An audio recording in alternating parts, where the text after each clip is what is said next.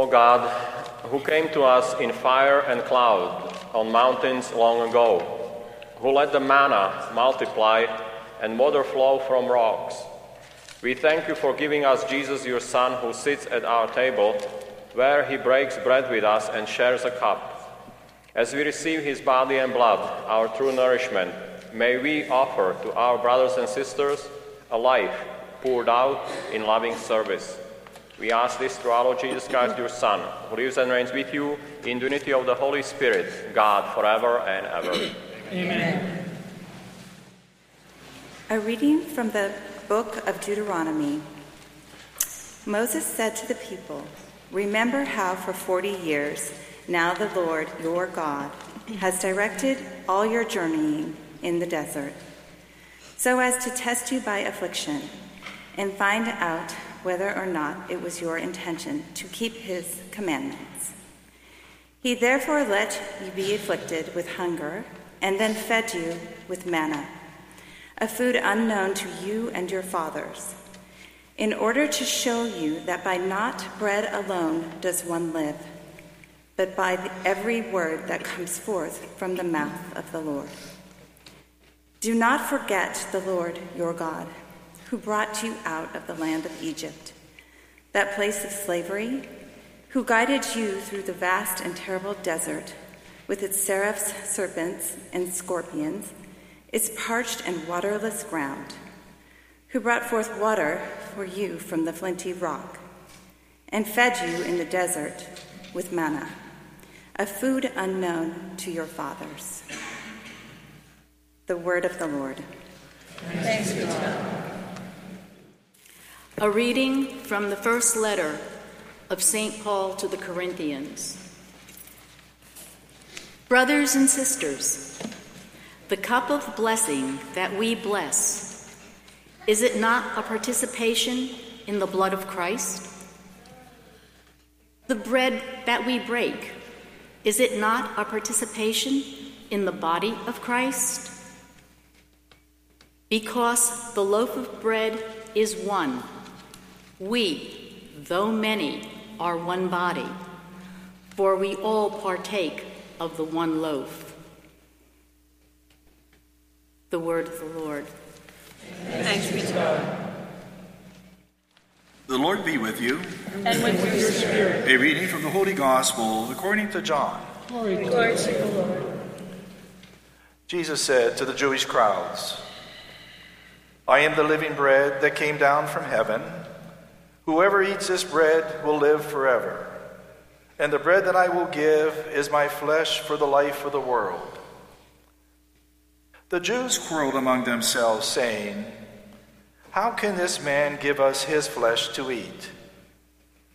Jesus said to them, "Amen, amen, I say to you, unless you eat the flesh of the Son of Man and drink his blood, you do not have life within you.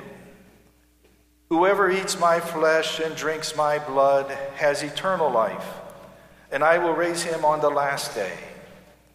For my flesh is true food, and my blood is true drink. Whoever eats my flesh and drinks my blood remains in me, and I in him. Just as the living Father sent me, and I have life because of the Father, so also the one who feeds on me will have life because of me. This is the bread that came down from heaven. Unlike your ancestors who ate and still died, whoever eats this bread will live forever." The Gospel of the Lord. Praise to you, Lord Jesus Christ.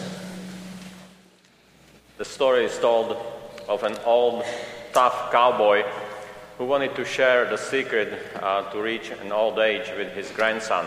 So he told him, what you need to do, you need to sprinkle a little bit of a gunpowder on your morning cereal, and you will live a long age. So the little boy, of course, followed that advice faithfully, and sure enough, he lived to the ripe old age of 93.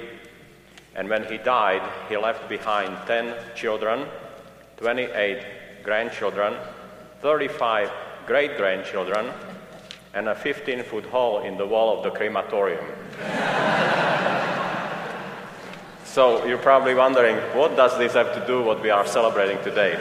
Jesus gives us the secret not to a long age, but to eternal life. Because we heard the promise that whoever eats this bread, he said, him will live forever. What a great promise. There is nothing better we can hear. In fact, we can say that's the whole summary of the gospel. Whoever receives Jesus, eats his body, drinks his blood, will live forever.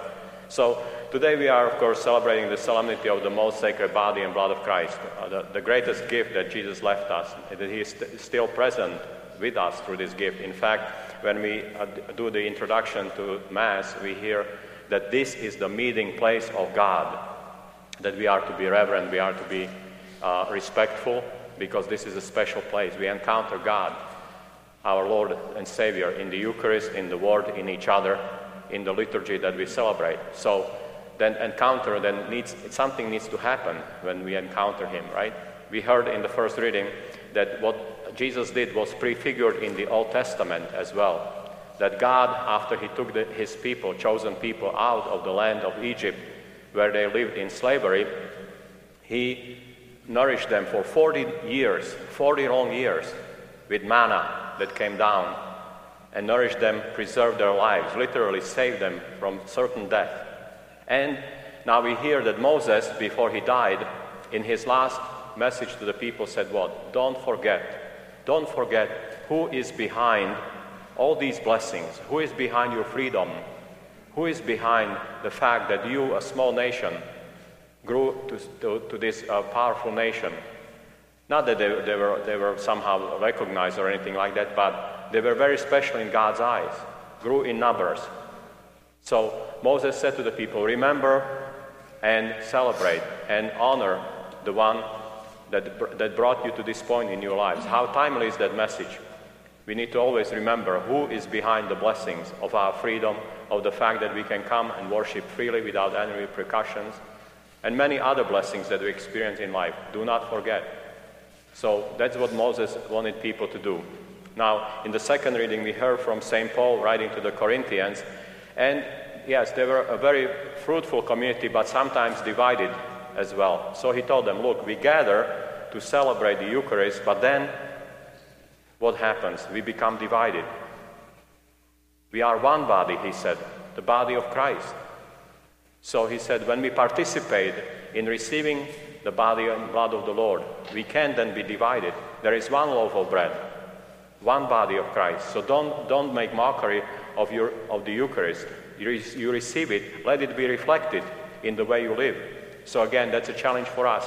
How the receiving of the body and blood of the Lord then change us. Moses encountered God in the burning bush for the very first time. Then he encountered him in a very powerful, even more powerful way on the mountain when God gave him the 10 Commandments. And he was never the same. And he wanted the people to have that same experience. Don't be the same, because the Lord touched your lives. So we encounter Christ in his body and blood and in many other ways. But today particularly we are invited, of course, to reflect on the Eucharist. We encounter him. What does it do to us? We are one body, one Lord, one baptism. Catholicism is a sacramental religion. The 7 sacraments, of course, the first one is the baptism that we receive, confirmation, and other sacraments. Some of them we only receive one. The Eucharist, of course, we are invited to receive frequently as we can, and it's always available to us.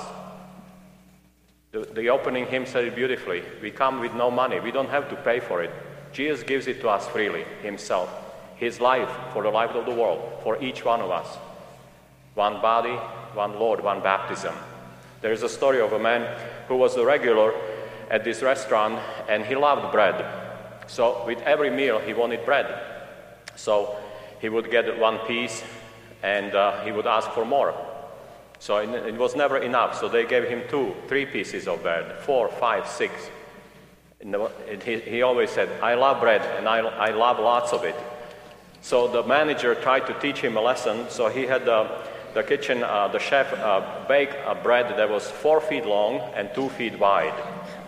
And he brought it to his table, and the man looked at it and he said, "Oh, so we're back to one piece."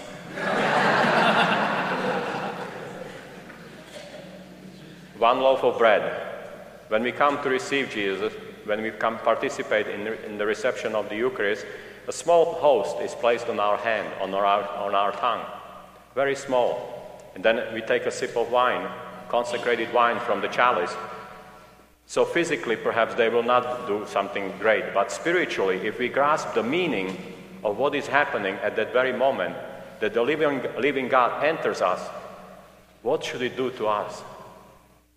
We say amen when we receive the Eucharist. Something very precious is placed on our hand. We come empty-handed, and something so precious, priceless, is given to us. And then we walk.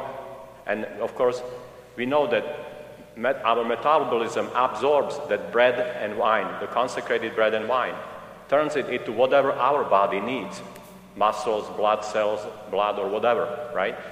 Spiritually, what happens? Something should happen, of course, that we become who we receive. We become and then nourish those. We become who we receive, so then we, as Jesus nourishes us and nourished people throughout the history, then we become the nourishment for those around us.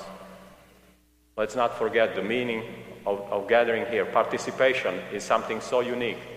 Now, we know, of course, that sometimes there is difficulty believing that bread and wine after consecration are the real presence of Christ. Even among Catholics, some still don't believe that it is truly Jesus present there. Why not? You see, at the Last Supper, Jesus didn't say, "This is like my body," or "This is like my blood." He said, "No, this is my blood. This is my body." How does it happen? Well, we pray that the Holy Spirit may come down of these gifts and transform them, change them into the body and blood of Christ. That's how it happens. How did it happen that a blind person received his or her sight when Jesus encountered them? A lay person could walk. Jesus only said a word. Sometimes he touched that person and it happened. He can make it happen, and he does. We can always trust that it is really him. There is a story of a priest who went to visit his family, and it was Thanksgiving, and his father had leukemia, so they all knew this was his last Thanksgiving. So as the priest was leaving, he couldn't say goodbye. He just didn't know. He knew it was going to be emotional and very hard. So at the door, he changed his mind, and he went downstairs to the den where his father was in his reclining chair, very weak, and he didn't know what to say. So he just gave him a hug, and his father, with a weak voice and tears in his eyes, he said, "Son, please don't forget me." And of course, in his mind, he knew that's impossible to forget my father. In a sense, that's what Jesus tells us. Don't forget who I am, what I do for you. So as we gather for the Eucharist every Sunday, or we are invited, of course, to come together every Sunday to participate, it's something so unique. Let us make sure that it's visible in the way we conduct our lives. Jesus said, "Those who we receive him will never be hungry or thirsty." Those who encounter us should experience the same.